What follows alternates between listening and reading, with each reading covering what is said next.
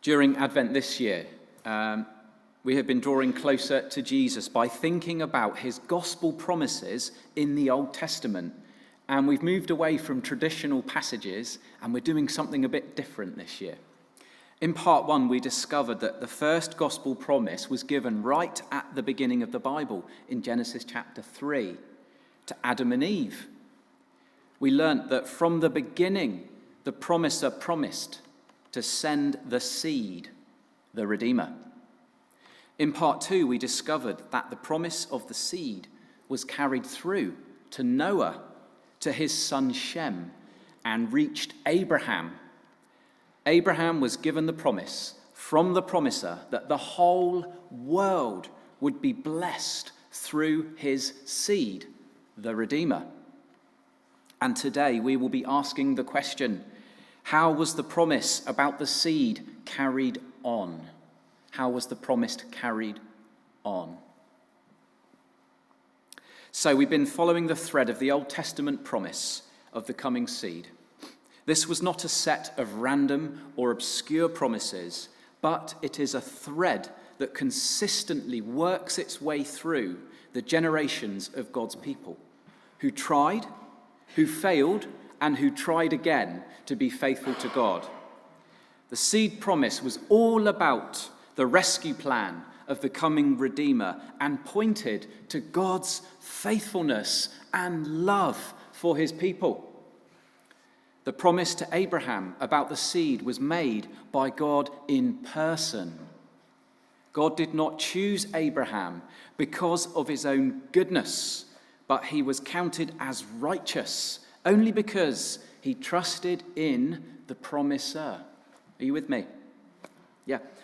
Who gave the promise about his seed, the Messiah, the one who led Abraham outside to gaze at the stars in the night sky.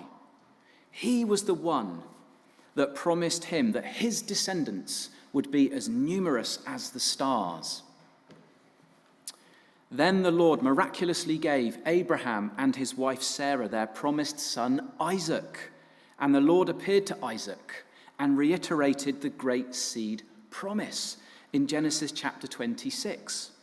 The thread continues on to Isaac's unlikely son, Jacob. He was a schemer, manipulator, and deceiver. However, he valued his father's blessing in ways that Esau did not. Unlike Esau, who was short-sighted and impulsive, Jacob understood the significance of the blessing of the Lord. And this was far more important to him than any earthly achievements. In a crisis, Jacob finds himself wrestling with the angel of the Lord, God himself. And he was desperate for the blessing that only God could give him. Jacob sees God face to face, and he lives. In this encounter, Jacob would forever be a changed man. He goes from being an ambitious deceiver to learning to persistently cling to God and not let go. Cling to God and not let go. I love that about Jacob. But he knew that God was the source of blessing, and he knew that God would fight his battles. And God changes his name to Israel. Israel. Not long before his death, Israel, Jacob, told his beloved son Joseph about the seed promise. He picks up the seed promise and he speaks about it as an everlasting covenant when he shares it with Joseph. So you following the thread with me? So, unlike his predecessors, Abraham, Isaac, and Jacob, Moses was not in the line of the promised seed, but he heard firsthand about that gospel promise because Moses frequently met with the Lord and the promise was reiterated. Moses was the chosen representative for God to the people. and he is reminding them of that promise. Weak Moses became a mighty prophet who would speak God's word to the people. This had all launched into effect when Moses had encountered the angel of the Lord standing in flames of fire at the burning bush in Exodus chapter 3. Was Moses encountering the pre-incarnate Christ, the second person of the Trinity? I believe he was. I believe he was. I believe this was Jesus, the leader, the Redeemer, and the Saviour of humankind. From that moment onwards, Moses would meet with the Lord, and he would be guided by him for the rest of his life. Moses led the entire Hebrew nation, the descendants of Abraham, a numerous people, as numerous as the stars in the sky, out of slavery in Egypt under the Pharaoh's oppressive regime and towards the promised land under the direction, protection and care of the Lord himself.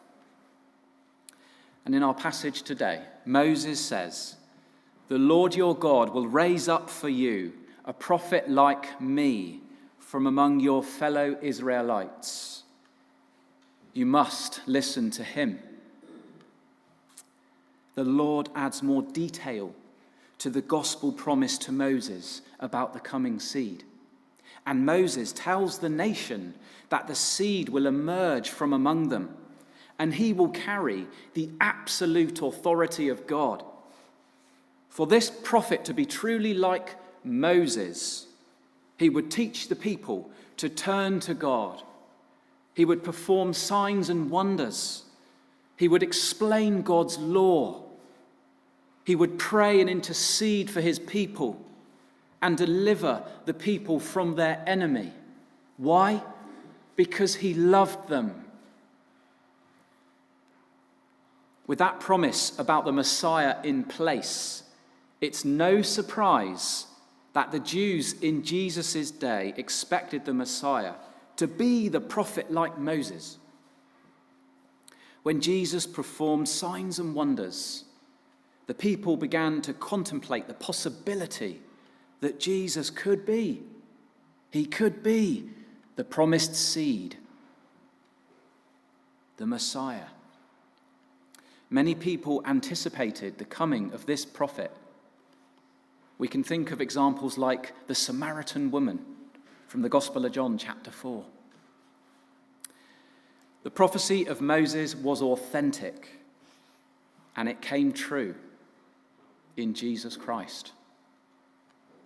And when the Apostle Peter was preaching in the temple in Acts chapter 3, he was clear that it was Jesus who was the prophet that Moses was speaking about. And again, when the deacon, Stephen, the martyr, addressed the religious council, he made the same connection in his preaching. But some of the religious authorities had thought that Moses was solely referring to Joshua as the prophet because he led Israel into the promised land. But Moses was picking up the ancient promise that God had revealed to him about the coming seed, and he prophesied about Jesus, the Redeemer, the one to follow. It was Christ who was the object of Moses' hope and faith. Are you with me? Are you with me? As we read through the Bible, we continue to see details added to the gospel promise as it is carried forward from character to character, from generation to generation. The promise about the seed wends its way through the canon of Scripture, and the details about the promised seed become clearer and clearer and gain more definition. Jesus, the seed, would be like a prophet Moses because he would reveal God's loving heart.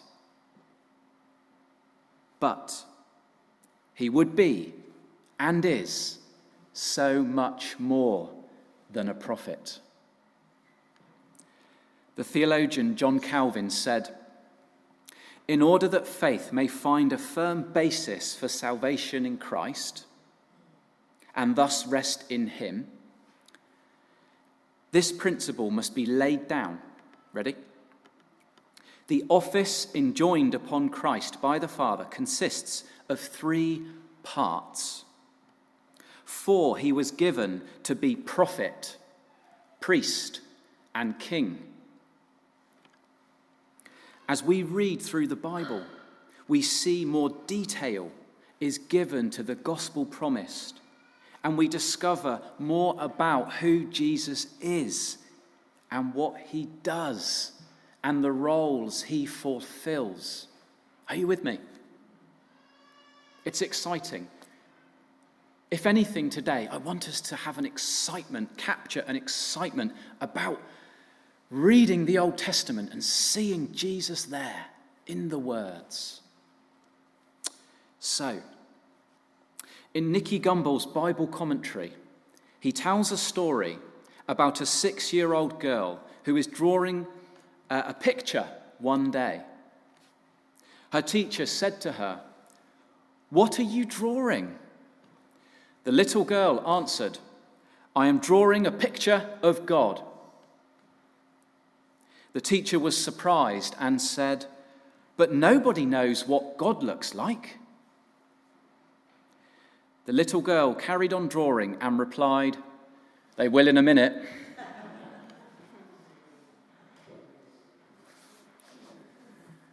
It's very easy for us to create God in our own image, but we don't need to do that. We don't need to do that. The patriarchs and the matriarchs that we've been thinking about in this Advent mini-series didn't create God in their own image because they actually encountered him personally. And they received his gospel promises firsthand. They had personal encounter with God. They didn't need to create an image of him in their own likeness.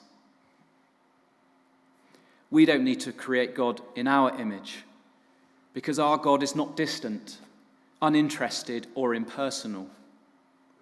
As we have seen, God in Jesus was present and active on earth in the Gospels through his life. But I would argue also present and active on the earth long before his incarnation at Bethlehem. The Son of God frequently visited the earth and appeared to his people in different forms, primarily as the angel of the Lord, as the glory of the Lord, or as the word of the Lord. So when you read your Old Testament, remember that. The Bible itself reveals to us exactly what God is like. That's why we don't need to create God in our own image. The Bible tells us what God is like. The most important thing for us as followers of Jesus is to authentically encounter Jesus for ourselves. Are you with me?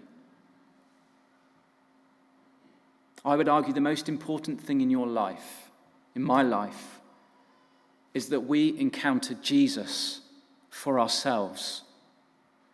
Because we'll be transformed when we do. We will be completely transformed every time we encounter him for ourselves. We'll never be the same.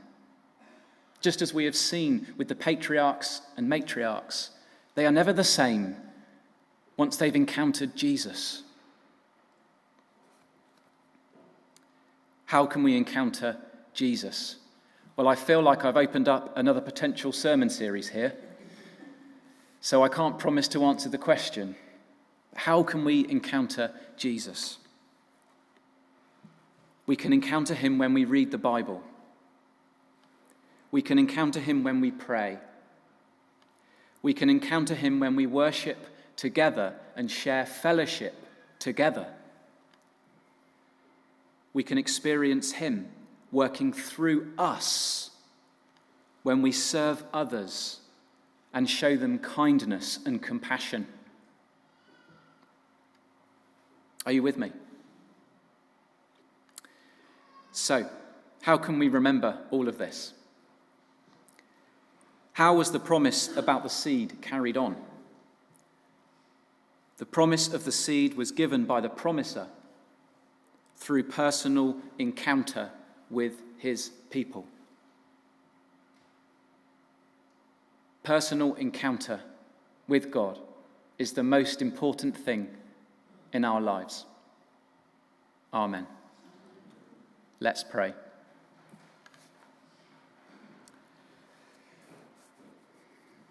Help us, Lord, to trust in you and your promises. Help us to open our hearts to encounter you. Bring us closer to you. Bring us understanding about who you are and what you have done through Christ as we celebrate your arrival this Christmas tide. Lord, we wait for you in anticipation to meet with you every day. You're so loving and kind and compassionate and gentle with us.